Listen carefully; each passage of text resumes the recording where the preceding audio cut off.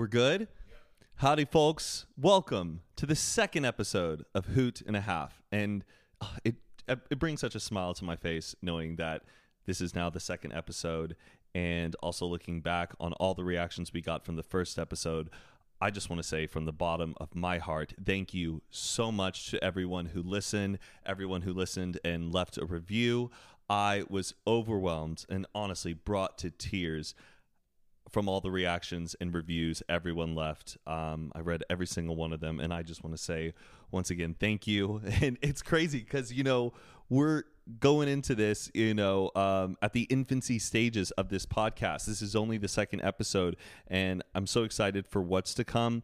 But for where it's at now, I just want to say how grateful I am for everyone who has listened, and hopefully will still keep listening. And also thank you so much to you, Mike, for being a part of this with me. Thank you, Matt. Yeah, well, to echo what you said, just launching something like this and just seeing all the positive reactions, the comments, the likes, the phone calls, the texts, people who want to be guests on the podcast. I mean, I don't think we could have asked for a better launch episode. So big thanks to Josh for being our first guest on the show, and just excited for what we have coming up. And yeah, episode 2 is here. And it's here. And do you I don't know if we could ever top Josh Peck. So we went with the second best, who is my dear friend, Jason Nash. I've known Jason all the way since the Vine days. He was one of my first friends I actually met when I moved out here to LA. You may know him from YouTube or David Dobrik's podcast he has with him called Views. And yes, so without further ado, here it is, the second episode of Hoot and a Half with me, Matt King, and Mike Sheffer, and our special guest, Jason Nash.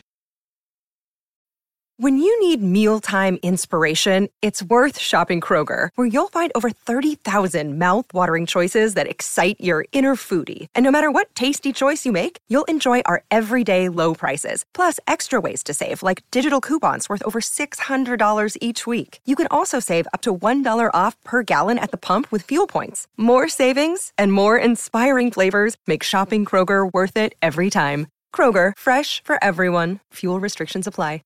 The longest field goal ever attempted is 76 yards. The longest field goal ever missed? Also 76 yards. Why bring this up? Because knowing your limits matters, both when you're kicking a field goal and when you gamble. Betting more than you're comfortable with is like trying a 70-yard field goal. It probably won't go well. So set a limit when you gamble and stick to it. Want more helpful tips like this? Go to keepitfunohio.com for games, quizzes, and lots of ways to keep your gambling from getting out of hand. This is already so funny.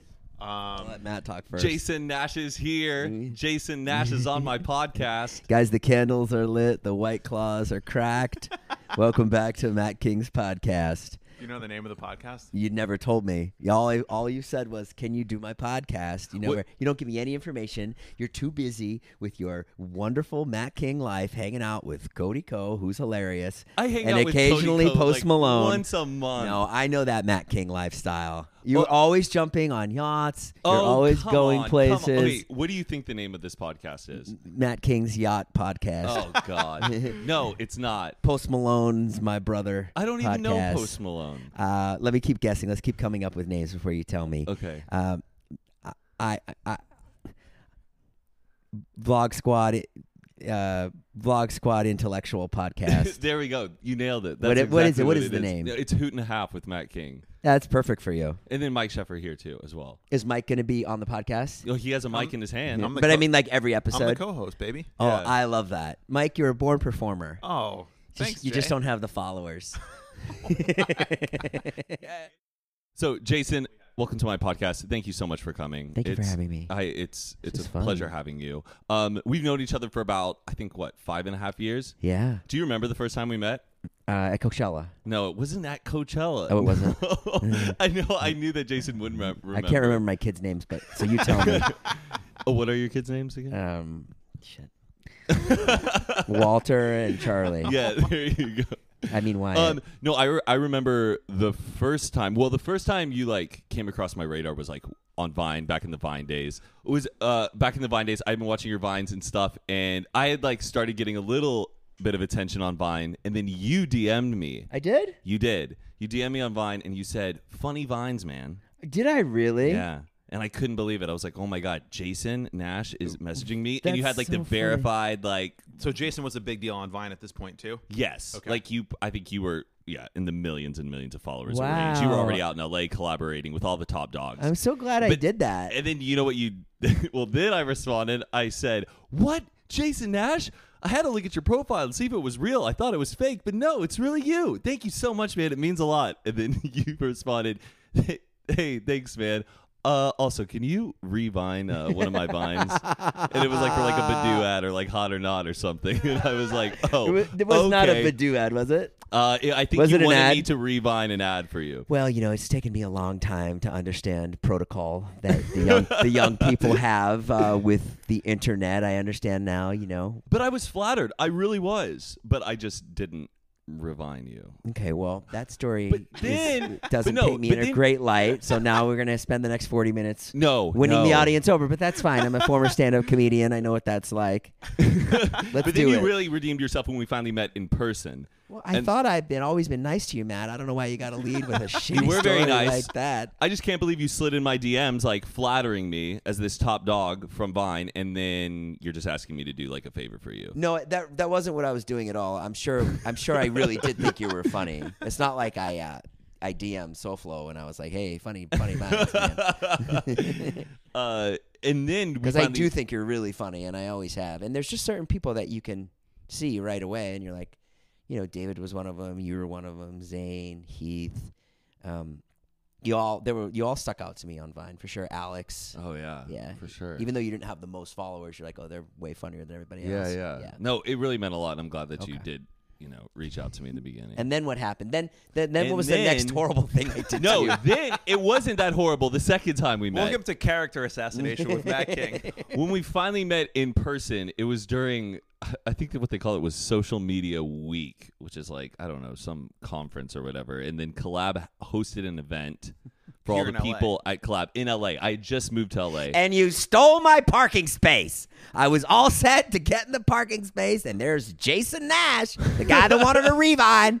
Tell me what we did end up going to a parking lot, you and me together by ourselves. we did. Yeah. Oh, okay. 'Cause this is back. I hope to smoke pot. No, it wasn't pot. It was actually cigarettes. This was back when I had been smoking cigarettes, and I knew that I think you Was the smoking first in time my you- car? No, you like, I don't know. We were like kind of talking at the party, and then you were like, "I'm gonna go have a cigarette," and he was like, "You want to come?" I And I was remember like, that. and I was like, "Oh yeah," and then we went and had a remember that. cigarette together in the parking lot. And this was like your first one-on-one hang. Yes, our first one-on-one hang, and that was like before people were like vaping or anything like And that. what did we like, say?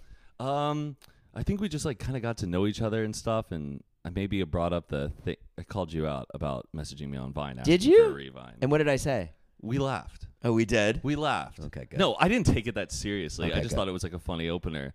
And then I think I was just like asking, like, "Oh, what's it like living in LA? What's your story and everything like that?" But You're I've kind of- Matt's very inquisitive. He's one of the most inquisitive people I've ever met, which I love. And Matt will just come up to me and he'll be really funny. Just out of nowhere, he'll ask me questions about the 80s. So, like, Madonna, like, that was a thing. And I was like, oh, yeah, Madonna was fucking big. And he'll be like, that's so cool. I know. I think one time I was like, "Hey, Jason, didn't like Crispin Glover like almost kick David Letterman like on live TV?" And you were like, "Matt, you know references that none of your friends know, and you probably shouldn't even know." There's always jokes that I say, no one laughs, and then I'll look around the room and I'll see Matt giggling, like, oh, Matt, at least Matt got it. You too, Mike. You get the references. Yeah, that's You got Hindenburg the other night. Yes, that was a good one. Yeah, I had a Hindenburg Matt joke the other night. Matt is like a sponge of cultural and just human knowledge. Anything that ever happened that has Yeah, a history, Matt knows. I about can't it. help it. I can't help it. I'm inquisitive, and I'm You gonna be. consistently prove all of us to be dumbasses, No. and at the same time, no one fucking listens to you. Like you'll literally be like, that chemical combined with that chemical is not good. I'm telling you guys. My professor at UT Austin tried this, and everyone's like, okay, come on, let's go blow shit up. Well, I'm going to be nothing but inquisitive to you during this Okay. podcast. All right. But yeah, but I just really want to get to know you more and just know your life and where you're at and everything. My life is very, it's very fast paced, and I'm trying my best. I feel like my life's just hanging on. Has to it all- to has the it front always- of the car while someone's driving, and your fingertips are where the windshield wipers are, and the person's just going. and that's my life. Just holding on.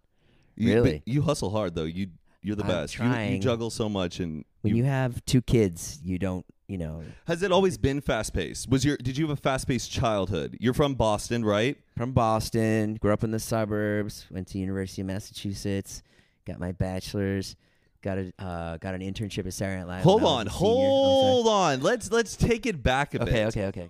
You're growing up in the suburbs of Boston, so it's Yeah. not Fat kid. hard Boston. No, not at all. It was a pretty easy childhood, or was it? I mean, my childhood wasn't easy. My family was financially not the best, and had a lot of problems with my dad growing up. Right. But it's all good now, and I was overweight. I was a very nice kid. I was very thoughtful and very sweet, and too sweet. You know what I mean?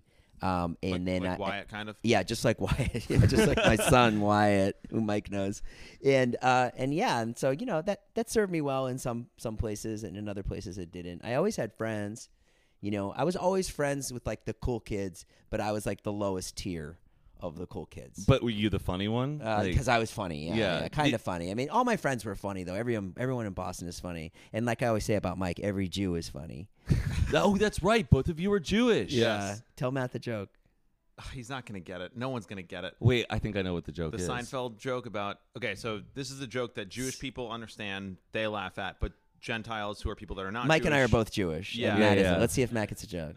the joke is two non-Jewish business people are walking down the street, and one guy says to the other, "How's business?" And the other one goes, "It's great." I get it. I get it. I knew you'd get it. I get it. David It's didn't get because- it. Right. No, because you're talking about business is great, and for the Jewish perspective about business, Yeah. of course it wouldn't be great. They have something to complain about. Correct. Yes. It's like- Okay. okay. It's hard when you ask someone who's not Jewish why it's Yeah. funny. That's- Because then you have to get them to admit that, a Jewish person wouldn't be that jazzed about. Nobody, Jews, Yeah. they don't answer questions in a positive way. It's always either a complaint or another question. Mike had the best example the other day. He was like, if you ever ask me about how things are going, my life's pretty great. It's going pretty great right now. But if you ask me, I'm always just like, oh, We just did fuck. ask you. We You just see- did it. We We sound literally like just you're did it on when you your- were in the bathroom. Well, just on this podcast, you said you feel like you're hanging on to the back of someone's car that's Yeah. swerving around. I think by any metric of a human being in America, you're living a fantastic life. Yeah, but every day I'm like, oh, God. Millions of Just don't do fans, this anymore. loving kids, successful carear. Yeah. 2 great kids. What are you complaining about? So, but An ex-wife I'm still sleeping with. I'm kidding. That's a joke. That is a joke. She has a boyfriend. He's a wonderful man. I'm kidding. when you were younger, did you go to Hebrew school? No, we couldn't afford Hebrew school. We couldn't. We didn't. My parents started to go to the temple, and they wanted all these fees, and they were like, "We're not going to temple anymore." And I was like, "Okay, great." Oh, So, but yeah. did you at least have a bar mitzvah? Nope, couldn't No afford bar it. mitzvah. no bar mitzvah. No, couldn't afford it No, because I didn't go to school. Because I was just like, and then at that really turned me on the Jewish religion at a young age. I was like, "Oh, fuck these people! Yeah. I can't afford to hang out with you, and then fuck it." Uh huh. But then my relatives are all Jewish too, so it's ingrained in me, just the Jewish way Yeah. of eat more and overeat and, save money and, so. Yeah, and you said obviously home And life. I married a Jewish woman. Oh, did So you I'm have like, to? I'm for attracted. Mike- I'm for- attracted to Jewish women. You are. Oh yeah, big time. But you would have married her if you wasn't you would have married someone who wasn't Jewish. Oh, I would have married. I can marry a non-Jew too, but Okay. I'm definitely when I meet a Jewish girl, I'm like, oh, I even the other day, Natalie had her friend Sammy in town. Yeah. and she's Jewish. She's from Yep. Long Island, and Yep. just immediately, I'm like, oh, I can talk to her and get along with her. My mom's a Jew. My dad is Catholic, and he's big and strong and macho, and my mom's and so I have both of those things in me. Oh yeah, I Yeah. can totally tell. And no, I was always trying to be funny, and I guess I really loved anytime you could get a joke off and make somebody laugh. That was the best feeling in the world. Mm-hmm. Yeah, I mean I can't think of any specifics. But in when I high, was funny in high school. were you in theater at all in high school, or or were you in No, because all my friends thought theater kids were losers, so I didn't do theater. So were you a jock? What did you do? No, I wasn't a jock either. You were just kind of I just hung out. hung out. I played basketball, Okay, and I wasn't good. but then you got into college at UMass. I went to UMass with I wanted to be a sports broadcaster. I was really into sports. Same. Oh, well, I didn't want to be a sports broadcaster, but I just wanted to be like an online I just wanted to be a newscaster. I don't know. Yeah, me too. I just thought that a major that you can study for. Yeah, it's just journalism, completely. broadcast journalism. Oh, Broadcast wow. journalism. Then you make a tape, and then you send the tape out. And if you're really good, you'll get hired in like Spokane, Washington, and start your career. So you go to college, you're thinking that you're going to become this big broadcast or I got a journalist. You're going to job. be the next Anderson Cooper. Yeah, I got a job at the local news station, and I was like answering the phones there, and I was like, okay. And then I did acid, and then the week after I did acid, I picked up the sports page as I always do, Yeah. and I started reading the sports page, and I stood up in my house and I put it down, and I said, none of this means anything to me.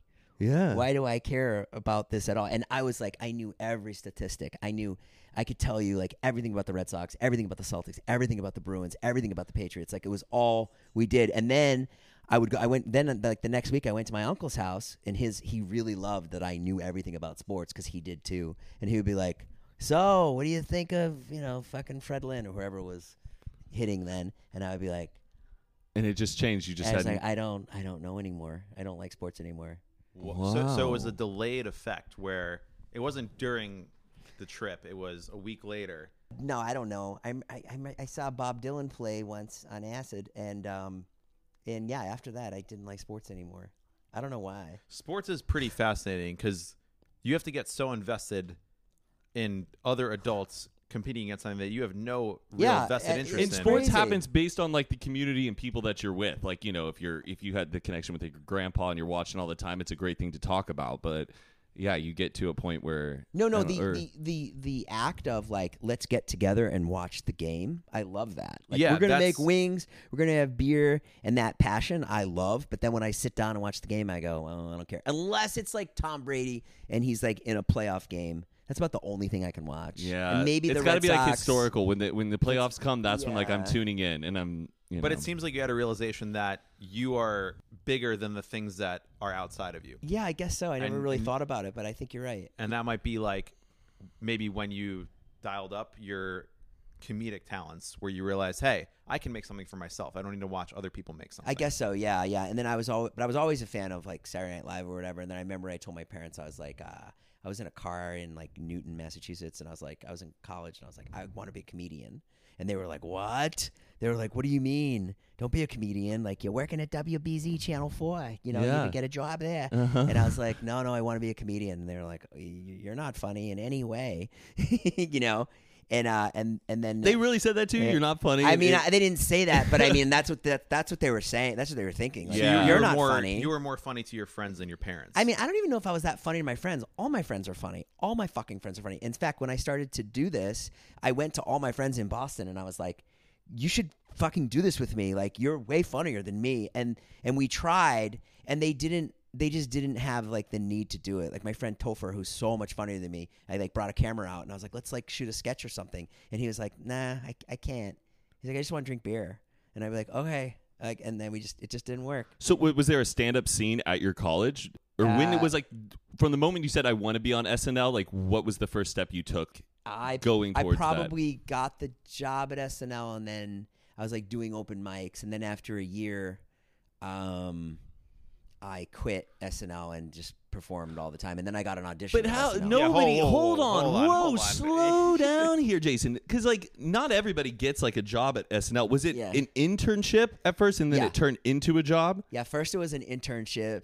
My mother drove me down to New York City. She was like, I don't know why you want to live here. It's so far. New York's awful. You're not going to like it. And my mom's like a great person, but I think she just didn't want me to go to New York. She was worried about me. And I got in a 3-piece suit, and I went up to 30 Rock in a 3-piece suit. And You had an interview. I had an interview with scheduled? SNL. Yeah, I had an Okay. interview with Dateline, and I had an interview with SNL. And How this is did- before the internet. Yeah, how so did what you do go about getting an interview at SNL? And what year is it? 1980 something? This was 94. How do you go about pre-email? getting getting at an were you interview calling? with Yeah, you SNL? would just call. You would just get the phone number for NBC and be like, hey, can I get the intern program? And then you send a resume, and you wait to hear. And then they'll call you, and they'll be like, hey, we'll see you. So I had So you're in your 3-piece suit. my 3-piece suit. And I had an interview at Dateline and SNL, and I didn't want the Dateline one. I was like, fuck, I don't want to work at Dateline. It's a good show, but I don't want to do that. I want to work at SNL. So I went to the interview at Dateline, and then like maybe an hour later, I like sat. And then I went up to SNL in the three-piece suit. And the minute I walked off the elevator at SNL in the three-piece suit, I was like, fuck, no one wears three-piece suits here. Like, this is literally, even Lorne will wear like a sport coat and a white shirt, maybe. Lorne Michaels, who's the executive producer of SNL. You know, it's SNL. They're writers. They're all in sweatpants and sneakers, and it's like, you know. And I felt so stupid. And then I sat and had the interview, and they were like, "Sure, you can work here for free." Were you thinking the whole time like, I need to say something funny? Like, I gotta? Did you like? No, I was so scared. I was probably just like, I'll do anything to work here. I love it so much. I'll work so hard. Like, whatever you need, I want to work here. And they were like, "We like you, great." For whatever reason, I can't even remember, Matt, but they like me and they hired me. I don't know why. Did you make them laugh in the interview? No, Do you remember anything about it? No. I didn't make anyone laugh at SNL when I was there. Did you think you were gonna get it when you walked out of the interview though? No. Like, When I walked out, I was like, oh no, there's no chance in hell that they would have me because the other kids that were there, like there were some other kids there, and you could see like they were really polished kids. They were like from like really good schools. They probably had connections in my mind. And the people that do get jobs there, it's always like Paul Simon's kid. Or yes, I mean, no, that is true. That is like, true. Not that Paul Simon's kid worked there, but for example, like someone like that. Right. You're like, oh, of course they're here. Like they literally, their dad's performed on the show 7 times. You know, well, Paul Simon's kid doesn't need to intern there. Paul Simon's kid is fucking hanging out. Yeah. But yeah, it's always connected people, and SNL is so about being connected and who you know. So you got the job. I got an internship. So then I would hang out with I would sit and like watch Sandler and Spade write. Wow. And then, hold on. We all know you as like this guy in David's videos, but this life that you had before this. I have many lives. You moved to New York, paint the whole picture so for I had us. no money. I was like, my father's like, you can't go. Like, we don't have any money to send you. My mother somehow found the money. I paid $900 a month. I lived with a male dancer, and we lived in a railroad apartment. I had like a bed. I had to walk through his room to sleep in my room. He was really weird. He had fucking 4 cats. he had thousands of magnets. He collected magnets all over the apartment. And one time I lost one of the magnets and I couldn't find it, and it was like a really big deal. Anyways, I would wake up in the morning, and then I would just stay there. I wouldn't leave. I would be there at 8:00 when they all got in, and then I would leave at like midnight.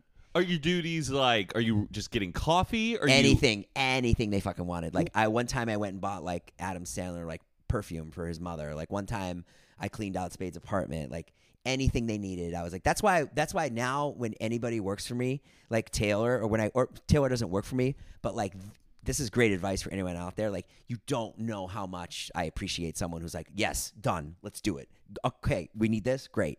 Because like that's how I was, and I was like, because I didn't care. Like I just loved the show so much, and I just wanted to like be helpful. I knew I couldn't write jokes at that point. So I knew the next thing I could do at least is just like be there and be a fly on the wall and learn. And then I met Norm Macdonald, he was already on the cast. So I did like an internship that fall. I went back to school at UMass, finished my degree, and then that summer, Mike Shoemaker, who was the producer then, called me and he was like, "Hey, do you want a job as an intern?" Or as answering the phones, and that was $400 a week. And I was like, "Oh fuck, yes, I totally want that." And then last year I was an intern. Sandler and Spade and Farley left, and then Norm came in, and Will Ferrell and David Koechner and just Tracy Morgan. They all came in that year, and then Norm took a liking to me. And then comedians are funny. They need people to laugh around them. And that's what I was for Norm. Like I thought he was so funny, and so he would take me everywhere. He would be like, I love this guy because he just fucking thinks I'm funny, I think. And so he took me everywhere we go. He'd be like, "I'm going to do this," and and I'd be like, "Okay," and so that was good. And then and what I got in return was he just knew how to write. He taught me how to write jokes. He had like all these theories about joke writing, and then he introduced me to Jim Downey, who was like a legendary writer there. So just sitting there with them, you get to learn a lot, And were you writing down like everything, all the wisdom he was telling you, or was it just the energy of being around him? I didn't have to write it down. It's just absorption, just watching somebody do it. You're like, oh, okay, I get it. When you were at SNL though, as an intern, did they ever include you in any of the sketches, like as background? Yeah, they would put me in the background and stuff. So there are some SNL sketches out there where you're in the background, because I've had friends from college who have had internships at SNL, and they've been like included in the background of sketches. It was nice too, because then you would get paid that week a little extra. You'd get like $600 from ASCAP. Whoa, or something like that. You'd be like, oh, sweet, like that meant a lot. Or like they were really nice to me. Norm had a great theory about joke writing that I'll never forget. He's always said, oh, the punchline should be as far away as you would think. That was his theory about it, and that always stuck with me. Wow. Yeah. And when you were there, were you thinking like, I gotta get on this show though? Or at that time I was like, I gotta get on the show. Like I gotta get on the show, but I was like, oh, that was my dream. And then so I guess I'll keep trying this. So then I started performing around town and like going up and doing character work and trying to come up with stand up material. And then I got an audition there the same year that Fallon got the show. And I remember seeing him at the audition, and I remember being like, wow, that guy's really good. And did you watch his audition? I saw it later. It wasn't like the walk-a-thon I didn't remember. something? I didn't see it. I remember hearing it was really good. Yeah. That's what I remember hearing. What did you do for your SNL audition? I did all my characters. I used to do like what were they? To do like a Jim Morrison character, like a cover band. I did Matthew McConaughey. I used to do like a teenage girl named Heather, who was based on my older girlfriend, who was like 32 and I was like 23. This really like girl that was like like the world was like too much for her, and she would cry. And anyway, I don't know. It's there. The audition's there. And then I didn't get it. Were you devastated? Or Nah, I wasn't devastated. I didn't really expect to get it. I was like, I'm not going to get it, because I'd already worked there. I think that kind of hurt me. Yeah. And I could see that they have he has tropes that he hits, you know what I mean? Like Jimmy Fallon, Andy Samberg, Pete Davidson. They're all cute, kind of heartthrobby, kind of dorky, and really funny, that's that trope. There's a fat guy, and I could just see it's not maybe my thing. And I was just green. I just wasn't prepared. Even in the audition, I remember I asked for a CD player, and they let me sit there for a minute to test me, to see they'll do that. In the audition, they'll test you to see what you do under pressure when no one laughs or shit like that. That was really awkward. Oh, wow. Wait, they gave you a CD player? Well, I needed to play some music, and for whatever reason, the CD player wasn't there. It was supposed to be there because the music went with the bit. They purposely set you up to not have the CD player work? I'm not saying they purposely set me up. Yeah, but no one moved quickly to find me that CD player. I was just up there forever, just drowning. Wow. But yeah, I mean, it was cool. It was a good experience. But I still watch the show. Yeah. But so after that, you still work and hang around in New York, but then you end up moving to LA. I got a show here in LA. I got the VH1 show. Yeah, I got a sketch show in LA that was a music-based sketch show called Random Play. Yeah, it was with Michael Ian Black, Michael Showalter, Nancy Walls, Jim Gaffigan. Gaffigan was on it. I used to know Gaffigan really well. I used to hang out with him. How did you go from being rejected to SNL to getting on a show in LA? Just kept performing in clubs in New York. Yeah, in clubs. And I remember after I did the audition at SNL, they all came out and they were like, that was fucking great. Can't believe you were the intern. And there was a moment where I was like, oh, maybe I'll get it. They like me.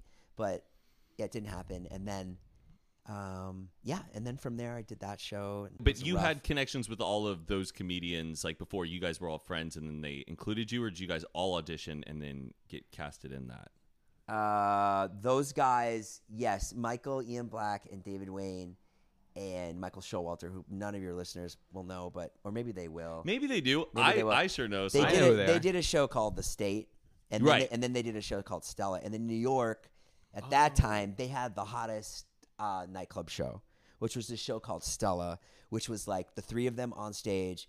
It was Steve Martin had three sons. It was very absurd. It was very brilliant. And it was the comedy is, I love it.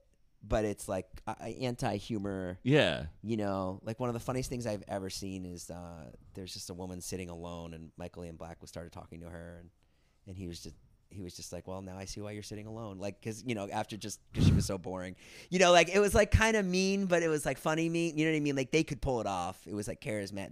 They were dicks. They were just complete dicks, but they could pull it off because it was like, I don't know, they were charismatic. And how many episodes did Random Play have? I think we did like 10 episodes. And it was on VH1. You're on TV. Was that TV. like a huge high for you? Like, oh my gosh, everyone back from midfield's gonna be watching me on TV, or was it? No, I don't think so. I don't think people saw. I can't remember. I don't think people saw it. I don't remember people being like recognized from it. Yeah, because that's interesting. Like, just a different time when like it was like pre-internet, where it was just so accessible. People could just watch nowadays whatever they want, whenever. But back then, you just had to sit around in front of TV and watch it. Like, yeah. I feel like now you can choose who you like. So the fans are more passionate. Like, I chose you. I chose to watch you. Right. You know what I mean? Whereas VH1's like, I guess I'll watch this. It's like, a bunch of guys. That's what's on. You can't change. It's a bunch of guys in wigs and, but so now I think like fandom is much more fervent. Are you making good money during this time? Are you still like getting by? Are you nervous about life? Or are you like confident where it's going to go? Like, yeah, I felt pretty confident. Like I had an agent. I was like auditioning. I was like, just nonstop. And you're doing UCB as well on top of all of that, right? I did some classes there. Just a lot of auditions, a lot of like testing for pilots. Because when you're in your 20s, like there's a lot of parts, right? There's a lot of like, oh, they need a neighbor, they need a best friend, shit like that. And I hated it. I hated auditioning. I hated, yeah. I just didn't like it. Do you like to audition? No, not really. I guess I hate the process of auditioning for somebody who's just asking me to come in so they can just fill in people, Like it doesn't feel like they're actually genuinely interested in having me. Like that's where like you feel like, I don't know, you just feel like you want to go somewhere that you're needed. Right. Like, that you specifically are needed, not just anybody that fits your specific demographic could be replaceable. Yeah. The last audition I had was so bad. It was last year. This woman called. She was a fan of the videos. David's videos or all of our videos, whatever. She was like, you got to come in. And I was like, I don't really. And I went in. And what was the part and for? I walked in and she was like, oh my God. She's like, you came. I'm so glad to meet you. Like, I'm such a fan of the videos. And then I went in the audition and I was fucking awful. It was like a sitcom audition where like, you had to have like the beats and the rhythm. I was terrible. I was out of practice. And I was like, not doing this anymore. Because it's like, But you had been on a few sitcoms in the past, right? Or you've been Yeah. I've been on sitcoms. I've done pilots. And then, it just, I don't know, man. Just time goes on. And then you just kind of get sick of it. You're like, I don't want to go audition for this anymore. Right. And now And then I went into a phase where I was like, I want to do my own thing. Okay. I want to do my own thing, which was like, okay, like I sold a couple movies that I wrote. And then that was that phase, and movies take forever. So that was like a wasted years. And then luckily the internet came along and, now I'm happy. Like I wouldn't really trade this for anything, But you did make one of the movies that you wrote. I made two. Two movies. Two movies. that Well, I wrote. one is Jason Nash is Married, but I think Right. what I read was it originally a Comedy Central series, and then I made all these webisodes for them. They saw my one-man show. I did a one-man show, and then with like jokes, and then I made a bunch of webisodes for them. And then in that time, like everybody got fired, and then oh no, what was it? Oh no, they bought webisodes, but I made a movie instead. Oh. And it was such a small amount of money that I was like, oh, I don't care. I'll pay them back the money if they're unhappy. And I just made a movie instead, and I brought them the movie back, and they were like, "This, what the fuck? Like, you're supposed to make webisodes." They paid you to make like 6 episodes, and you came back with a 2-hour movie. Like an 82-minute movie. And because that's what I wanted to do. I was like, I just don't care, Like, and I was at that point where I was like, I don't give a fuck anymore. Like, this is it. This is what I'm doing. And if you want to come after me for the $10,000 you gave me, come after me. But this is what we're doing. So the woman was like really pissed. And then I was like, and then my manager called like, yeah, they're really mad. And I'm like, okay, well, I don't know what to tell you. Like, this is what it is. And then eventually, like, this head of Comedy Central saw it. And I got a phone call one day. And he was like, oh my God, he loves the movie. And he's going to put it on Comedy Central and blah, blah, blah, blah, blah. And that was that.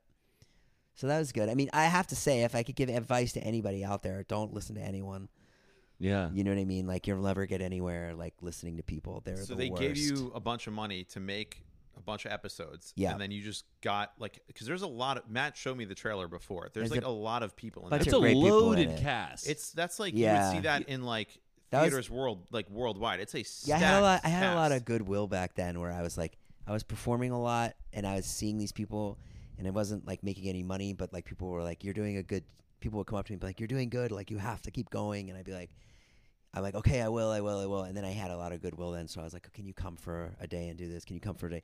And that was the only thing I could do then, was like, oh, just beg, borrow, and steal. Just be like, ugh, gotta shoot. Call Nick Swartzen and be like, "Can you come for a day?" You know, there's one scene in the movie that I am really proud of where I go, and it's with Nick Swartzen. I go to interview to be on to be a writer on Nick Swartzen's sketch show. And Nick Swartzen, I think Nick Swartzen's one of the funniest people in the world. And he's like, "Yeah, man, love it. It's really funny." And then he's like, "You got the job." And then I begin to cry in the audition. I mean, in the meeting, and it's so awkward. That's probably one of my favorite things. I'll show you the scene sometime. We were at South by Southwest, and we were there for an event because Busy Phillips was having like her own talk show, and you and me Mike and I were standing like by the stairs when she was walking in, and I had a few drinks, and I just go, "Jason Nash is married." She goes, she's just gave me this look. It was just like, "We love Jason." Anyways, as I'm taking stage, it just completely tossed her off guard. But I just had to like put it That's in really her funny. ear. She's funny. But you said the movie was based on like a one-man show that you had. Yeah, In the land of tall buildings and Lucas red, done his research. and red Jesus fire Christ. engines. In the land of tall buildings and red fire engines. What kind of title is that? I don't know. I was crazy. I would just do crazy things. I didn't care. I didn't have anyone telling me no. Like I have all you guys now being like, "Don't post that." You know, but back then I was like, this is what I'm doing and this is my art. Like I was much more artistic then. I would rent a theater and be like, it's a show and it's going to be really avant-garde and whatever, and it's whatever. And that was just what I was doing. And What was the show? Can you give us like a synopsis? I did all kinds of shows. I had two partners that I did sketch shows with. I had one-man shows. Like the one-man show that Comedy Central bought was about like having a baby and not having any money to like feed the baby, and like having a wife that worked and feeling shitty that you didn't have a job. It was basically about that. It was about like our marriage. That was basically what it was about, my marriage. And that was what the movie turned out being. The movie's ultimately, it's about a husband and wife that like, you know, are having marriage problems. And did you have a close like support group of like friends and fellow comedians you were bouncing these ideas off with, or were you like very individualized in like your approach, being like, "No, this is it. I know it's funny," and you would just go in? I did have like one friend named Matt Price who directed my show, who was really good, and he would like say like, "No, cut this out," or "Don't put this in," stuff like that. But yeah, I mean, no, mostly I was just working in a vacuum. Yeah. But you still had like no clue that this whole wave of like Vine would come along, and YouTube and in this whole phase of your life unpredictable. I remember seeing like YouTube come out, and I was like, "Wow, that's so cool! I would love to do it," and I just didn't. I was so dumb. I should have tried, but I never tried. And then the movie Jason Nash is Married came out, and Vine came out at the same time, and I was like, "Oh, I'll jump on Vine and maybe it'll promote the movie or whatever." And then Brittany Furlan, who I knew from, because she dated a stand-up comedian, and she would be there at the club. She wouldn't be doing stand-up. She would just be there. Yeah. And she was like this cute girl that like, you know, like was just like really bubbly and bright and really nice. And then I saw her on Vine, and she was like, had like 1 million followers or whatever she had. And she was like, "Oh, let's make some Vines together." And then she was the one who blew me up on Vine. And then suddenly I was like, had some visibility on there, and I was like, "Oh, fuck the movie!" Like, this is way more. Not that it's way more fun. Like, I would love to make another movie. Like, I would love to make a movie with all of us, but it's just impossible. I know like, it's impossible. We're all so busy. Well, that's interesting. What do you think about a movie? Like, what do you have an idea? Have you thought about this? Yeah, like I've had like tons of ideas. Like, I get pitched ideas all the time to do movies with you guys.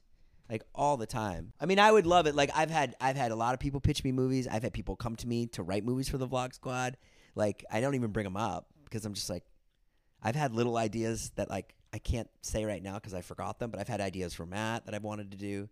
But movies are so like, they're challenging to do. Or was FML making that like a really tough experience? I mean, like no, it wasn't tough. Like it was too easy. Okay. You know, it was like I wrote it. They were like, "We'll give you the money," and I was like, "Okay, great." And then they were like, "You have to shoot this in 14 days," and I was like, "Oh."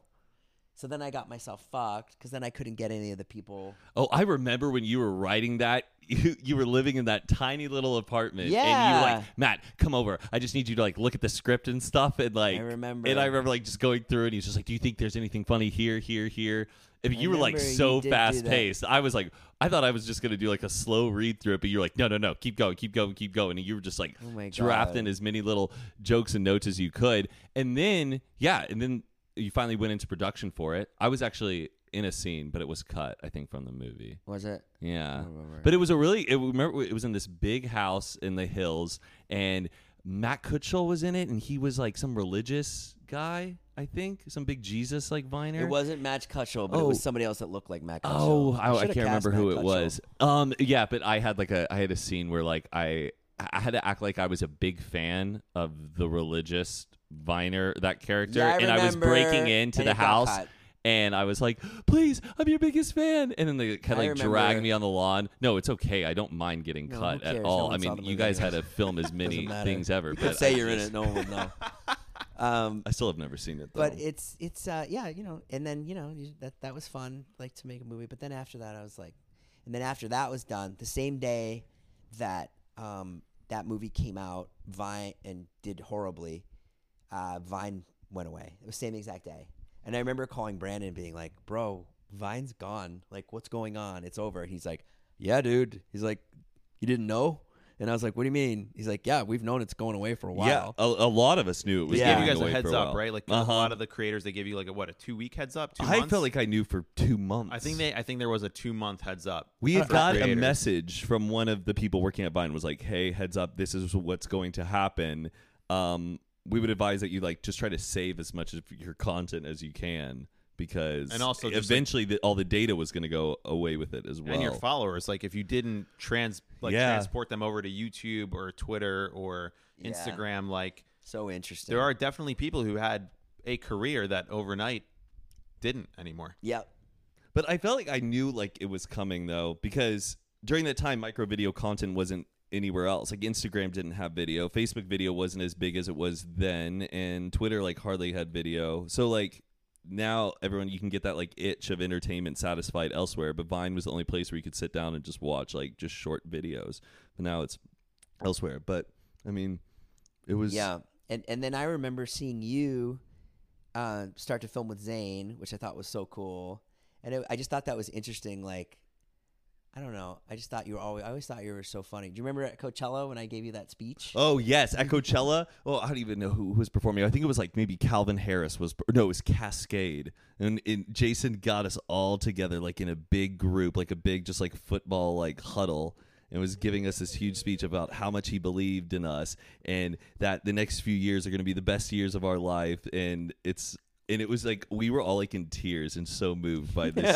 I think you were the only one in tears. I was. I know I was in I don't tears. know. I know Waleed was in tears. But it was like, Waleed! but it was like such a great moment though, and you really like saw the future, and it's like everything that you like kind of said was going to happen has happened, which I think is like You can just incredibly tell. You cool. can just tell people that are gonna make it. I don't know. Not that I have like a great eye for talent, but I feel like so much of it too is just attitude, and funny. Like you can just see if someone's funny or they're not. I think I know if someone's funny or not, and when you probably do too, Mike. You do as a manager. I'm sure you can be like, okay, that's not their strong suit, or it is. right. But yeah, you can just tell like someone like you is so funny. David, even when before I even vlogged with him or anything, I was like, you just tell he's a fucking funny ass kid, Yeah. So yeah, and Alex, I always thought Alex was so funny, and it all worked out. Like I can't even believe it worked out. I don't know how it did. Yeah. Like no, it's literally like a dream. I pinch myself every day. I was just driving from here, and I was leaving David's house, and as I drove by, I just heard there were 4 teenage girls ducked down in their car, and I drove by, and as I drove by, you just heard, "Oh my god!" like that, and I just thought to myself, "Wow, I can't believe this is real. I can't Yeah. believe it is real at all." Every day, I'm like, "This is fucking nuts." Even just to have like an audience, especially because for so long I didn't. Oh my god, I spent 20 years like just destitute, no money, nothing, no hope of anything happening, and yeah, it's just nuts. And then and so then after Vine went away and the movie didn't do good, and then I met David, and then that was it. It was weird. So fucking weird, man. Like you've basically been attempting to get to where you're at right now for basically as long as like David's been alive. Yeah, 100%. And so the perspective that you have on just life in general and failure is like super interesting for even Matt and I, who are, let's call it, a generation younger than you. Sure. Can you talk about why you didn't just give up and get a job somewhere? Like, why did you keep going? Good question. Because I just really, really, really, really wanted it. I wanted it so badly. Like I just love to create, and it's the only thing that makes me happy, really. And that was the big reason why I got divorced too, because it'd be like Saturday night, and like I just want to go out and make a Vine or shoot content or go in my room and write. Like that's just all I care about. And even when I went to do stand up that night, that David saw me. I was in a horrible place. I was like installing speakers for my friend, like working like manual labor, and I was like just like so like awful. And I was like, you know what? I'm gonna go do stand up. I'm gonna go perform for like 20 people, and I know it'll make me feel better. And David just happened to be there? Yeah, he just happened to be there. I don't know Were there why. already Vine people hanging around or attending? Yeah, like singing? I think Brandon was there. Okay. But for whatever reason, he came in. And I've never asked him about it. I've tried to ask him on our podcast, and he never answers me, and it always gets cut. But I don't know why he was there. Yeah. I remember around that time when David was starting to vlog, and there was like a niche party at the Getty Museum. I was there. And you guys were there. And then I Brought my remember kids. you were there with your kids, and then you were down on the lawn with David. Yeah. And he was with his like little camera filming. And I remember this look in David's eyes looking at you because you were making some joke and he was filming you, and how just like captivated and excited he was. Really? Oh, yeah. That's so funny. I'll never forget that. And just him just like he had this smile where he was just like, I love working with this guy. Because I could Really? just see like, I didn't because you think are that at just all. I wouldn't say like a bucket full of fun, but you're just it's endless. Like what can come out of you, and the possibilities are just endless as well. And I think that was just a really cool moment to see because that was like the beginning of it all. That's so And, cool. I wish I yeah. had seen it. Yeah, I've well, never seen I him. was watching. I've I never looked seen him at it. appreciate me. So, Do you have any hobbies? What do you like to do when you're not make running content. around trying to lasso Well, up some content? Let's see. I like to hang out with my kids. I love to take my kids for pasta. Oh lunch. yes, and you love Vampire Weekend a lot too. I love Vampire Weekend. I love having kids that are into music because we go to a lot of concerts, and we've seen Vampire Weekend, 21 Pilots. I've seen 21 Pilots 4 times. 4 times, Maybe 5. I If you think ca- yeah, if you count like the half sets at like K-Rock, yeah, Acoustic Christmas and shit like that. yeah. That we go to. But yeah, I mean, music's like huge for me. Like I love even like the TikTok songs that like I'll ask people like the other night, like I'll ask people, I'm like, what song is that? Like, and then they'll tell me, and then I'll Shazam it. And like, I love all types of music. I love to, when I go to the gym, I love rap. But I also love like alternative music. Like sometimes the other day I was listening to Pavement in my car. Pavement. You've never listened to Pavement? I don't It's think so Matt King. Really? This is think- hip hop? Or just No, it's it's alternative like music? 90s alt rock. Oh, like, I'm really terrible when it obscure. comes to 90s alt rock. Like Oh, I you're not hardly into know that? anything. Well, I want to say like I would like to be into it. It just never got ingrained in me. Well, I what's don't know. what's or- hard for probably you is now there's so many bands that you Mhm. could listen to go back and listen to Pavement. Yeah. You've probably got like 100 things you're supposed to listen to, and you don't. I know I'm like a bit of a Pitchfork snob. Like I'm always checking that website to see like what the latest and Yeah, I've greatest, never been to like, Pitchfork. Yeah, and I'm I a- I should try it. But most of the music I get from you guys. You'll you play look it off your phone. You are in incredible shape now. Like No, you, I'm you- not. Yes, you have transformed your body so much over the past year. I gotta say, I'm trying. I took a glance at you across the room when we were at David's the other day. I'm like, damn, I try Jason's not to looking eat. great. You too. You look great too. Oh, thank you. It's a lot of Thank fun. you. Should I ask you some questions? Ask me some questions. I mean, this is no, you can't interview the interviewer. Okay, all right, cool. I mean, Do you have a question you want to ask Matt? What would be your ideal, like, situation, work-wise? Like, stay in LA and work, like, or would you like want to move out of here and work? That's a good question because I really value my friends a lot, and I can't imagine my life, like, I don't even post this, not being surrounded by the friends who I love so much because I feel really connected with them. But like where I would be in the future, I don't know. That's a hard question to answer because I didn't foresee any of this. So it's hard to predict like what the future would bring. All I know is I can just, Like for me, like I'll always live here, yeah. pretty much. Unless I got like really rich, I'd move to Santa Barbara. Oh, that'd be nice.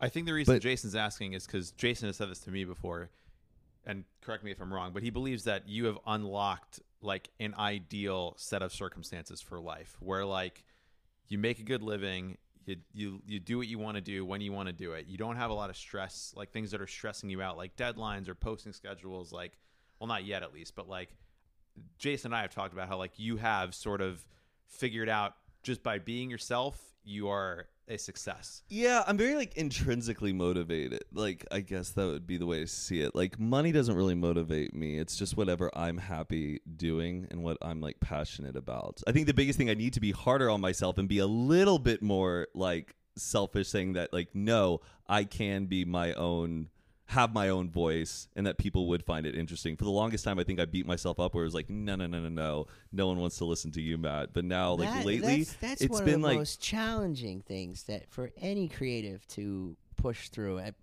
Believe me, for so many years, to develop your own voice, yeah. to think what you have to say is worthy enough. That for a lot of people, that doesn't come till later in life. I'm always so impressed with like any of you guys at such a young age that are like, here's my podcast, here's my video, here's my thing. Like, it's incredible. Like, most people are just too scared to do it. Yeah. You And I know? think I like carry like a bit of like guilt with this lifestyle because I was so hard on myself, like academically, and thinking that, you know, I've got to go to a big state school and then I got to get a big boy job right after, which I did for just like a little bit after college. And I realized I should just take the leap and get involved in this more creatively with the internet stuff. But I think like all of my friends from back home and back in college and everything, they're, you know, doing the traditional job. And it's hard sometimes where I feel like, should I not be doing this, or is this something that's, Well, you feel guilty because you've carved out a nice life for yourself and you're doing what you know want? what? I think, yeah, there is like a bit of That's guilt. interesting. I don't really like describing it as Survivor's guilt guilt? right now because I'm like barely just like letting that go. Or no, right now I'm in the process of really letting that go from myself. You know what I mean? I don't think it's guilt.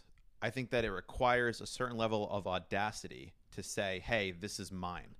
And I don't think you have a reason to or have developed an audacity to say, this is mine, because you've done so well helping other people do what they do, being in their videos, being in their podcasts, helping them create content, that there's an audacity required to say, no, this is Matt King's, this is mine.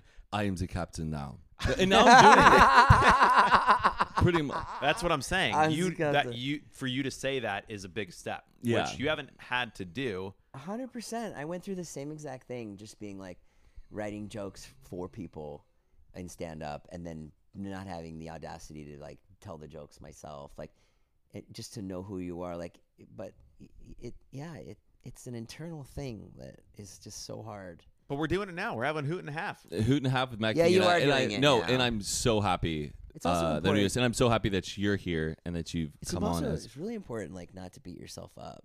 yeah, no, at I've been a all. lot more easy on myself over. I don't beat myself up anymore. Yeah. And I fuck up every single day. And, you know, now it's just like, I'll try. Doesn't work out. No, it didn't work. That bit didn't work. Okay, back to the drawing board. That's the greatest thing about David, is that he has he'll never be like, oh, that was dumb. Yeah, Or why did you do that? Or like, he'll be like, okay, we'll just try again. yeah. You know, and that's so that you just feel like you can fail all the time, and I do. He has this really funny thing he always says. He'll go, whenever I say, I'll do this thing, we'll be out, I'll go, turn the camera on. Like that. Turn your camera on like that. And he'll go, it's never funny when you tell me to turn the camera on. And I'll go, Yeah. no, this time it's going to be. and then it won't be. And he'll be like, he'll turn it off. It's like, didn't work. And I'm like, okay, you're right. I'll wait for you to turn the camera on. Was there a specific instance or like something that happened that made you stop being so hard on yourself, or it was just a natural progression?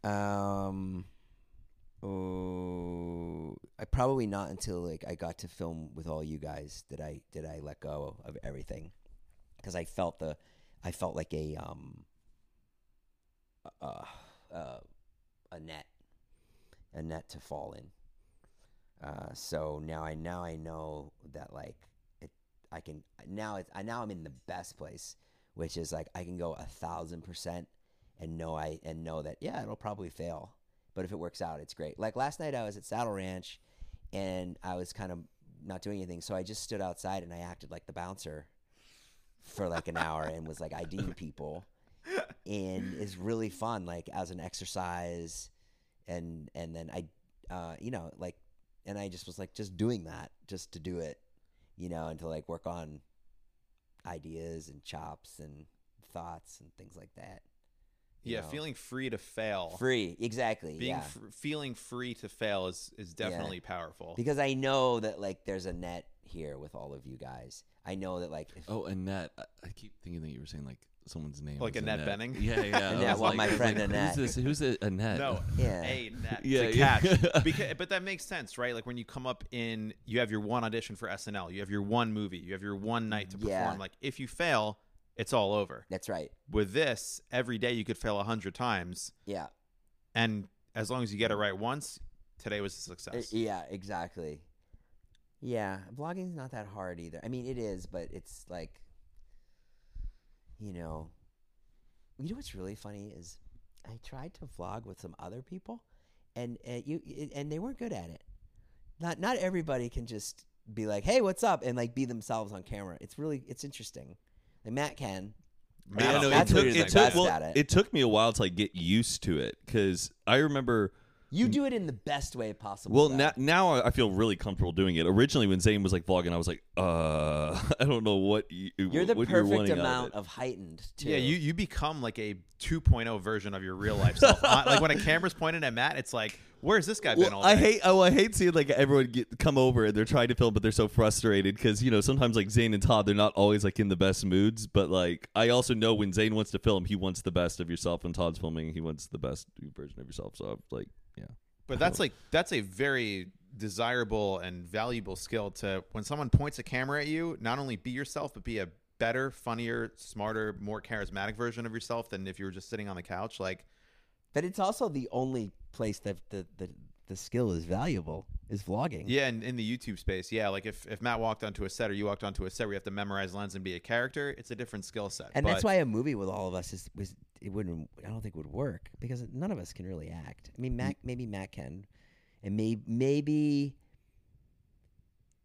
like Jeff and Jonah. I mean, I haven't seen them in anything long form, but like, and I think Aaron can act. And Aaron, I think so. I think Aaron has some chops, but I don't think she has the desire to. Yeah, I'd love to. I would love just to be given a script all the time. I've been like watching The West Wing lately, and I've just been like, God, I just want to be in an Aaron Sorkin film. So bad. Sick. That'd be so sick. Well, I'll just say, I think that it's really fun. You guys are two of my favorite people, and sometimes it's really hard in the group to like. I like everybody so much that I can't get to everybody. Like I can't get to spend quality time with Matt King. Mike is a little easier to spend quality time with. I don't know why. Maybe I think because he's always you're there. You're a little more in demand. From a scheduling perspective? Yeah, like either you're out with Zane, or like you've got your girlfriend, or you're like going to see a show. Yeah. Or you're like going somewhere with Todd. But Mike seems to be like around a little bit more. So I've connected with Mike more than you. Well, I think because he's always down, Mike is always at David's during like the downtime when they're like editing and stuff. And Mike has a fantastic perspective on like what matters and what doesn't, and what kind of flows and what doesn't. So like David really values Mike's like consultation on 100% editing stuff. Yeah. And Mike's also a big thinker where he puts like you just know this space very well. Yeah. And how things are run with, I don't know, businesses. And I just also like making stuff too. Just like you guys, like it is fun, but also, Matt also has a lot of friends, like an absurd amount of friends here. Like Do you really? Dude, Yeah. I moved here a year ago. I would say at least 3 times a week, if I'm out with Matt, someone I've never met before comes up to him and it's like they're best friends. Really? He has so many people that just know who he is. Isn't that hard? To It keep is that many hard, and I friends? make it hard on myself because of it. But I love having a lot of different friends. Like, I really value the Vlog Squad. I love them. They are like my family. But it's also like kind of work at the same time, and I think it's very important to have like a balance between like your work friends and then also your friends outside of it. Like, because I went to college, I have all my friends from college who like live out here, and then I have my other friends who were my former roommates and everything that I still keep in contact with. Isn't And that hard on a Friday night when you have like 5 things you could do? kind of, but then it's nice like going out and hang out with people, and it's not like content based. Because like if we're going out with like David, it's like, oh, we are gonna show up at a bar for what, like 30 minutes and then go to another place and for a club and stuff, and it's like Yeah. you never really know where your night's going, and there's only so many seats in the Tesla, you know. Yeah. But is it hard? Yeah, it is hard. Is it hard being popular? but I I'm think not gonna lie. I have a It is. tough time. I have a tough time saying no to people, and I'm always hung up on disappointing people. And Mike knows it because, like, I was just stressing out this weekend because I have some friends coming in town, and the thing that I promised them that was going to happen couldn't happen, and I was too scared to tell them that I couldn't get them in to this event that I told them I was going to get them into. Matt's a nice boy from the South, and we're tough guys from the Northeast, so we know how to say no. Matt is very... Took me a long time to Matt learn puts how to other say no. people before his own self-interest.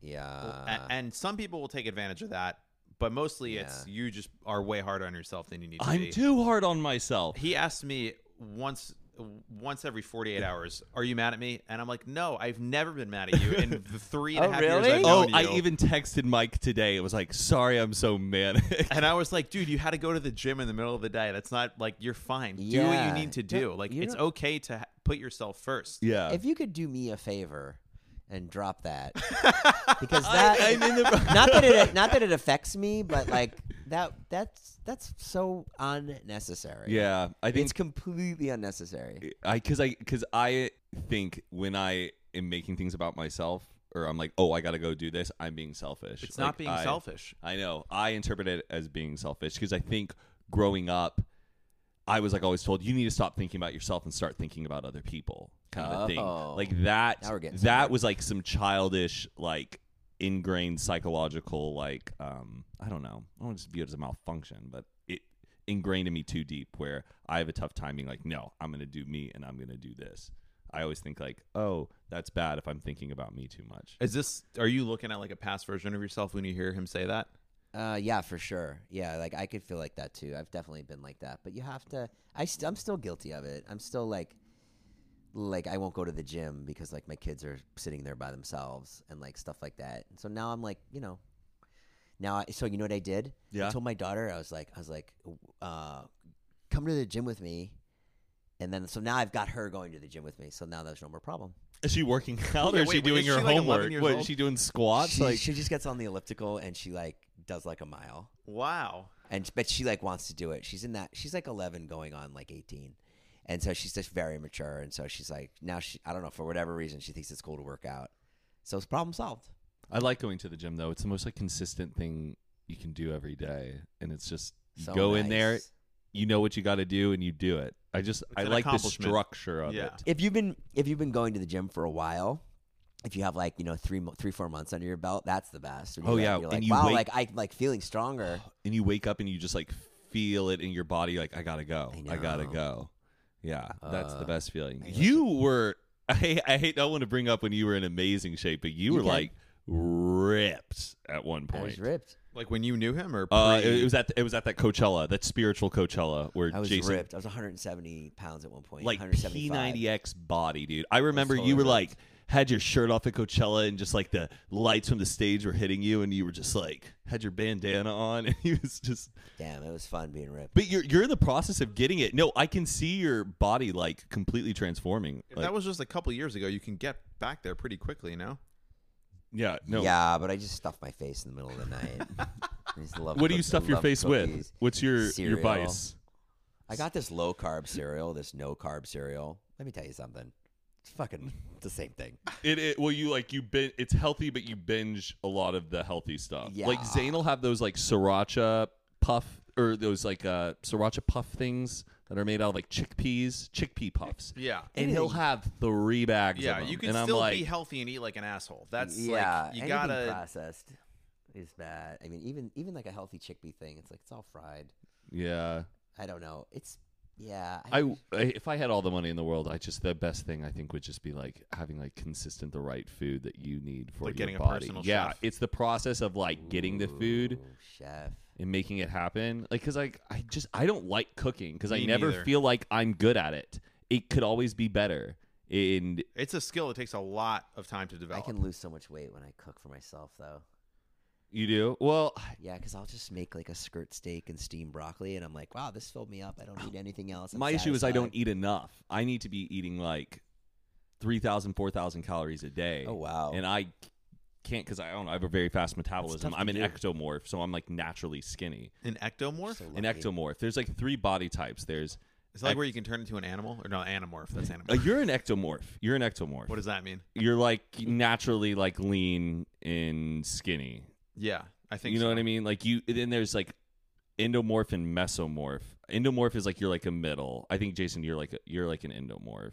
And then mesomorph is like someone who gets Like you eat naturally celery, bigger. but you still you're huge. Yeah, I mean, hopefully you don't yeah. get fat from eating You celery. should start every podcast explaining something like that. like what, That's like really a fun interesting. fact thing. Yeah, like by the way, guys, the human body's broken down into 3 types. I mean, I could do that, but then I don't know if I want to be like a brainiac podcast where I am just talking about No, unique stuff. knowledge is Well, power, man. It really is. I love Emma Chamberlain's podcast, though I've only listened to like 1 episode. She really likes taking on subjects that she knows nothing about and learning about it, and then Oh, taking nice. your audience on that journey. Nice. But I like getting to know people, and that's what Yeah. I kind of I'm want. not this saying the whole podcast to show, be. but maybe, you throw something out like that. That was interesting. I love when you told me stuff. I should have done some more research. What about Boston, or about like No. or what like you're good. random facts that You don't have to do any more research. You're having a good time, man. no. What, I'm like getting defensive right now that you're not satisfied with this podcast. No, it's so I've been amped great. it up. But I definitely want to have you on again in the Yeah. future. So Yeah, when let's I do film it. We're still getting our chops here. yeah, we're still getting our chops. No, you guys are great. I mean, Is this better than recording with David? well, how do I say this without I heard- getting in trouble? He's based. He has a very very specific idea of what that podcast is, and he's right in a lot of ways. And so there's just a lot of things that like we don't talk about. For instance, like we never talk about creative process or anything like that, which you guys I'm sure we've tackled in this podcast. So there's just a lot of things that are out, and that's not like, and that makes for a certain kind of podcast. The podcast is supposed to be like his vlogs, Story based and just the story, with a laugh, just Yeah. something that's funny, and then you move on. Right. And he wants it to move really quick, and I respect him for that. And but it does make it really really hard to make the podcast. So we'll sit there and try to come up with, literally things that happened during the week that didn't go into the vlog. Yeah. So and if something really funny happened, it goes into the vlog, and now you're left with, okay, these are some B stories that are still funny that aren't visual, and so it's just hard to do.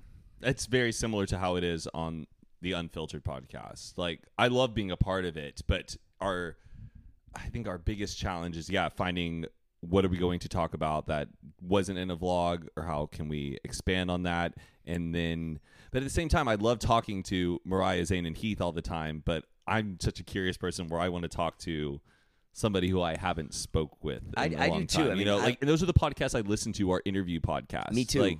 Like I need that. I need just a fresh conversation with someone I know nothing about. It just, or I do know plenty about you, but Well, no, me too. I listen to podcasts all the time. I love listening to Pete Holmes. Oh yes, you made a weird Pete Holmes. I listen to like pretty religiously. He's Now got I'm a big armchair expert with Dak Shepard. I have to listen to that. A couple people have been telling me to He's listen the to that. best. He's just a man's man. Yeah, like, he is. I have listened to it once or twice, and it was great. What I mean is, I need to listen to it more I think because it is good. Pete Holmes is great as like a comedy podcast, and Dax is also really funny. But you're just having a sincere conversation. Like my podcast, like I don't really care about it needs to be funny every second. I think Right. I just, like the idea that you and I, Matt, have a lot of really interesting, super talented, successful people that we're friends with, that we can have a conversation like this and get a perspective that like your internet persona maybe hasn't talked about. Like this whole SNL thing, I've known you for however long I've known you. Never heard that SNL story. Like that to me is super interesting. Yeah, I was like kind of like recapping with Mike before you came over. Like, oh, well, Jason did this, he did that. And he was like, what? I was blown away, Jason. Huh? I didn't. This whole life that you had about SNL, and you had that show with Jim Gaffigan. And I knew nothing. Oh, like that's so funny. This is the thing that I was talking to Matt about before. You and I are East Coast guys, Northeast. Can you share just a thought or perspective on like being from the East Coast, moving here? Do you still feel like you're a New Yorker walking around this foreign land of LA? Do you feel like you're an LA person? And share perspectives on those differences and what that means. What an interesting question. I guess in my mind as I walk around, I always feel like a transplant. You know, you still do after still 20 plus years. Yeah, even though I'm not, and even though I wouldn't want to go back there. Yeah, you always feel like a transplant. You're always, and that's probably the problem with LA too, is everybody feels like maybe that they're not, this isn't their home, and so people are just more flippant and more like disregarded, you know, because it's like, oh, is any of this real? Is how I feel a lot of the time. Like was what's happening real? Did I just hear teenage girls screaming as I drove by? Like, I don't know, like. But at the same time, like I love LA. I love like what the opportunities it's afforded me. I love the weather. I love being in shorts in February. Like it's unbelievable. And probably the best thing is just like the creative energy. That's just the people you meet, to be able to be in like a collective of YouTubers that all create together. Like where else could we do that? We all take advantage of the city so much. I mean, like, you know, we're always going to like record opening parties or movie premieres. And so, yeah, like, I don't know if I answered the question, and I don't remember the question, but. No, you're answering it very well. no, I agree. But do you guys, I kind of have I love it a here. question or like a. And I feel bad for people. I always meet people. Oh my God, this happens all the time. They're either visiting from New York or they've been here for 3 months, and they'll go, do not like it here. I can't understand that. Do not It's get it. It's hard to recommend LA to people. Because like, you have friends. You have Yes. good friends. Yes. Trust me, I've been in the place like before I knew you guys, and I didn't have good friends. It's awful. Yeah, it's what you make of it when you're out here in LA, and it's like a lot of it comes down to friends. Because I've had friends from college will hit me up like, "Yo, think about moving to LA. Like, do you think I should do it?" And I'm like, "Yeah, go for it." But like, biggest thing is find a good friend If base. you don't have a good support system, and this is for anyone listening in another part of the country, do not come here. Do not come here with no friends. Because Yeah, that is because a it can really fucking it eat can you up. crush you too. At And any then you're- time, Mike, you could be here all alone, and you go over to David's house, go to my house, go to Zane's house, and Yeah. and have family, and that's something that like, changes it. Wow. Imagine I came here and didn't know anybody. Mhm. Yeah, it would suck. I would have went back. I did it. I was here for years without knowing anybody, and it was awful. Yeah. Yeah, it's just hard. In New York, though, you meet people. In Easy. New York, they're It's more so likely. easy. Yeah, and you'll have friends of all walks of life. You'll be friends with a fucking circus performer in New York. This is my friend Joe. He works at Ringling Brothers. You'd be like, really? Yeah. He tames the tigers. Like, right? All kinds of people there. But here, everybody's an actor. Everybody's an inner person. Everybody's a TikToker. That's it. Or a manager or an agent. Everyone's trying to level up here. Yeah. Do you guys think that LA lacks a sense of like pride about it though? Different from like being from New York or anywhere else? Yeah, because no one's from here. Like what he said is we all feel like 'cause transplants. BJ Novak was talking about on Dax Shepard's podcast, I think, or maybe BJ Novak was talking about on Pete Holmes' podcast, like if he were to ever run for mayor, he's been like interested in it. What his biggest thing would to like really try to instill like a better sense of pride in LA. Like even kids who like grow up out here and are from LA, like really aren't as proud of it as that's someone from interesting. New York. And I don't know if that's just because of the mixture of people who move here and everyone are transplants all the time. It's constantly recycling. Yeah. That there's this lack of like LA identity. Like we are so comfortable in the city, but we don't like feel the pulse Nobody of the feels city. like there's not even a word for it. Like you're a New Yorker. What is an LA person? A Los Angelan, But like that's the thing. Angelino. You don't even Angelino. know what the phrase is. I Like, know, yeah. In New York, really you could interesting. have like an immigrant from India talking to a first-generation Italian, and they're then, New Yorkers. Yeah, they're There's all New no- Yorkers. They're It New does- Yorkers. No matter there's what no you are, Angelinos. No. Like there's no That's so way interesting. to describe because we're just this circus out here. it doesn't matter your demographic, history, what language you speak. If you live in New York, you're a New Yorker. yeah. Can I answer the other question? Yeah. You know what I'm excited about? Yes. To see what my kids grow up to be. Aw, that's the best probably what answer. I'm Whoa. That's the probably thing I'm most excited about. Because at this point, like, I'm like done. I'm like, I don't really care what happens to me. You know what I mean? Yeah. No, I don't. But I mean, like, I care, but like, as long as I have a roof over my head, like, I don't really care. But I am really interested to see I'll tell you what's interesting is to why this is really hard when your son plays music and you're like, is this good or do I just think it's good because is he good or is he my son? That is He so is interesting. incredibly talented. Your son, when Jason was still our roommate, Wyatt would have guitar lessons over at our house. And yeah. I would be upstairs like changing, and I start hearing like downstairs just like Vampire Weekend riffs just on a guitar perfectly. It felt like Ezra Koenig was downstairs No, performing he's in not our that living good room. yet. Like, It's not perfect. above average, very good. He's Like, very good, but he's not perfect. That's what's really hard. well, I mean, he's just getting there. The kid's gonna be a stud when he walks out of high school, or who knows? He's gonna be joining some big band, and you're gonna be like, you need to finish high school, Wyatt. No, I'd let him leave right now. I wish. The thing that this is what not that I want him to like be a star or anything, but I understand like the magic of being able to make music. I can't do it. I went to Charlie Puth's house once. I watched him make music. I didn't want to leave. I just wanted to sit with Charlie Puth for the rest of my fucking life. Yeah. And every time I hear Charlie Puth's new record, I say to David, I go, I was there. I heard that. We heard this before anybody. Like, I just love the idea of it. And even to go in and watch the songs that he's working on, I'm like, this is it. This is it. This is fucking it. Better than making Like movies. seeing musicians though, and knowing yourself that you are not a musician and you have no talent. Yeah. It's like this club that you're never going to be invited to. Exactly. It's So so well frustrating. said. Him and Adam will sit here and just play their guitars and everything, and I'm just like, you just want to join in, but I know. all I can And do is then just Mike pulls out the guitar one day and he's like fucking amazing, and you're like, what the fuck? yeah. Mike's good at guitar. Mike's a musician. Like, God, why couldn't it have come to me? Do you know how many times I've sat up at night recently and thought to myself, okay, I have a little bit of money now. I am going to go full on into guitar lessons. Wyatt has a great teacher. He has a great piano teacher, a great vocal teacher. I am going to go full on. I'm going to go 3 hours a day. Not to Do be you famous think- for it, but just so I can play. Do you think you could do it? Like, I feel No, like you I have to tried be once. young. You have that plasticity Yeah, in your no, brain where it just you 100%. soak it in. I I completely- can't be on beat at all. Yes, you can. I believe every person is born a musician, and And it- for $69.99, you can buy my 3 DVDs. no. Dude, Todd Smith He's 2 years ago. Yeah. didn't know how to do anything. Scott could not rap when he first started. Scott did live shows. We did live shows with Scott like less than 2 years ago. Motherfucker couldn't remember his lyrics. I remember. Now he's playing sold out, like 1,000, 1,200 people. Like, it's incredible. We are innately musicians.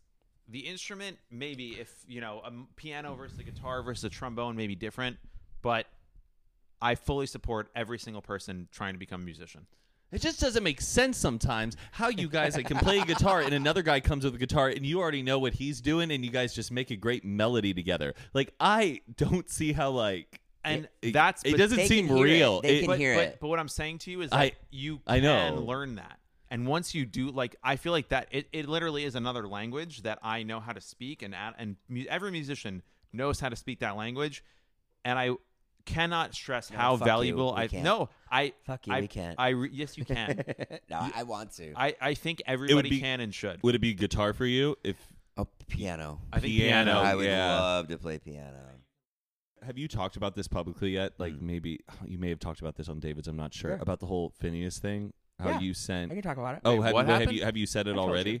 What? I told Oh. you Phineas DM'd me about Wyatt's song. Did not hear this at all. I did tell you. You absolutely Did did I? not. You told me. Oh, maybe I told you. Yeah, this is a really funny story. I'll try to tell it quickly to not bore everybody. But Wyatt, my son, he's 14. He had to write a project to do an essay. His teacher's like, he's like, can I write a song? She's like, yeah, sure. So she, placates him. It's kind of annoying, I'm sure, for the teacher.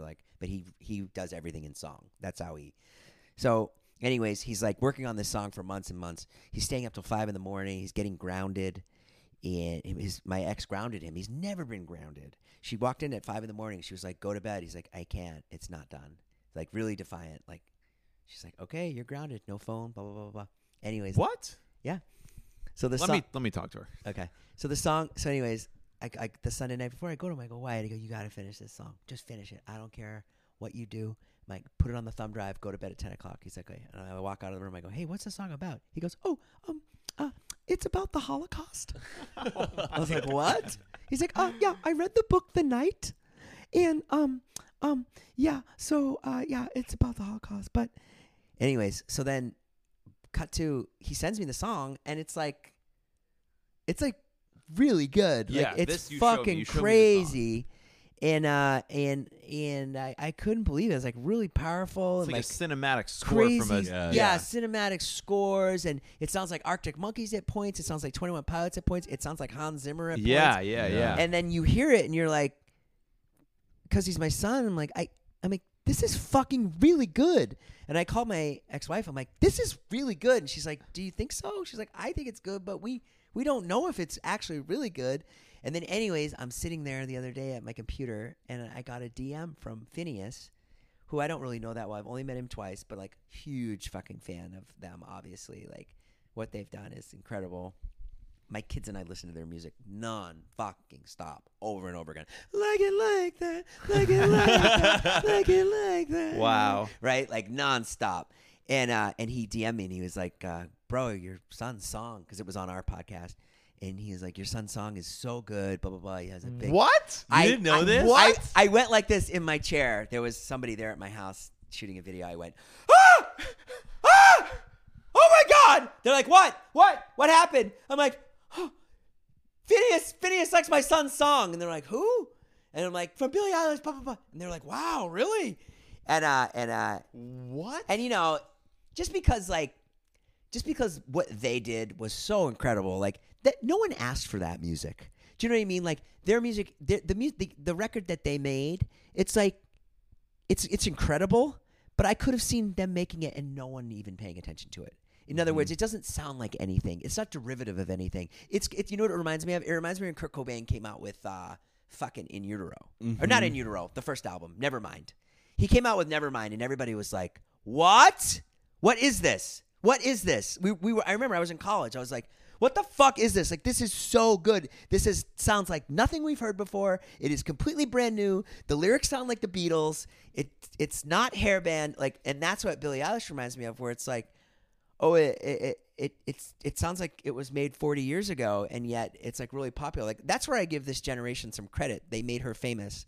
You know what I mean? Like, 'cause that's like really, really, really good music. Like, and especially Wyatt, he regards Phineas as like, that's what Wyatt would want to be. He would want to be like Phineas, the songwriter, not necessarily the front man. Crazy. And the night before, I was sitting with Wyatt and Charlie, and Wyatt was like playing his guitar, and he was like, Wyatt, Charlie, please, will you play with me? Please, I need someone to bounce off of. And she's like, no, I don't like the type of music you're into. Like that. And I was like, oh, Charlie. And then the next day we got the DM from Phineas, and I was like, Charlie, you're going to play with Wyatt now? Because Phineas thinks he's really great. She's like, did you tell him about me, that I can sing? And I was like, no, I didn't. Oh, my God. Yeah. Wow. But just that little bit, because he thinks what he does is like not good. And I was like, just that little bit of encouragement from someone like that, or even from you, Mike, that little bit of encouragement means so much. That's why I'm always like trying to get you guys. When I met Dylan Francis, I was like, oh, just talk to Wyatt just for 5 minutes. Yeah. Just give him some text with Wyatt encouragement all the time. Like when he was doing that, he had oh yeah, what was it? A recital to do the the Eddie Van Halen song. Eruption. Like, he sent me on like stage. 10 versions of it, and he was like, which one do you think is good? And I was like, I mean, I think you're a great dad, Jay. Oh, I will thanks. say that. I try. An amazing father. Like it's very underrated to be a good dad. Yeah, it's fine. Most dads are not good. Like, they're not. That's why there's so many assholes. Like, Yeah. most people don't have good dads. I think Matt has a good dad. I've never met your I have a dad. I great met your father. dad in Dallas. Was it Dallas? Oh, you did, and then I think you met him also in New York City. You met Yeah. both of my parents. Yeah, I met your mom too. Yeah. I've never met Matt's dad, but Matt's dad. Oh yeah, Mike's always sli- like, "Oh, your dad's so cool." He slides into my DMs. He slid into my He DMs, does? and I was so excited. He responded. I had put on a Van Morrison record on my Instagram story, and he was just like, "Hell yeah, Van the man!" And I was like, "Matt, your dad DM'd me about Van Morrison records," and I was just so. And then so him and I will like talk about coffee or records, and like I never met the guy, but I could just tell if he made a kid like Matt, and he likes Van Morrison and likes what I like, he's got to be a good dude. He's a good. My he's dad's a great guy. guy. And Matt's dad sent all those jazz records to Wyatt. Oh yeah, he did. Oh, see, Yeah. wow, yeah. So I guess we can probably wrap it up here. I just want you to know, Jay, Jason Nash, I think you're a great dad, great person. Man. I'm trying. Jason, thank you so much for Matt, coming on thank this you podcast. It means so much to me. I love you. You are an incredible soul, an incredible human being, and Anytime. I'll it be just here. means so much. And we have to do this again sometime 100%. once we get the video version and Yeah, all so- of that set up. So we're doing this here, just audio for now. You can do video here. Well, once Matt moves into the new house, I think we're going to start doing a video setup there. I think that will be That'll the be ideal sick. setup. Yeah. Great. Well, Right thank you around the so corner. much. Yeah. Thank you so much. Guys, I'll, make sure you subscribe to Jason. Jason Nash on YouTube. If for somehow you don't know who this guy is at this I have point. some contacts at Hype House Oh. if you want. Oh. So when you were doing Renegade, Thank you so much, Jason, once again, and thank you guys so much for listening. Have a great day. yeah, Jay. Jason Bye, Nash, guys. Love Thank everybody. you so much. Thank you, Matt.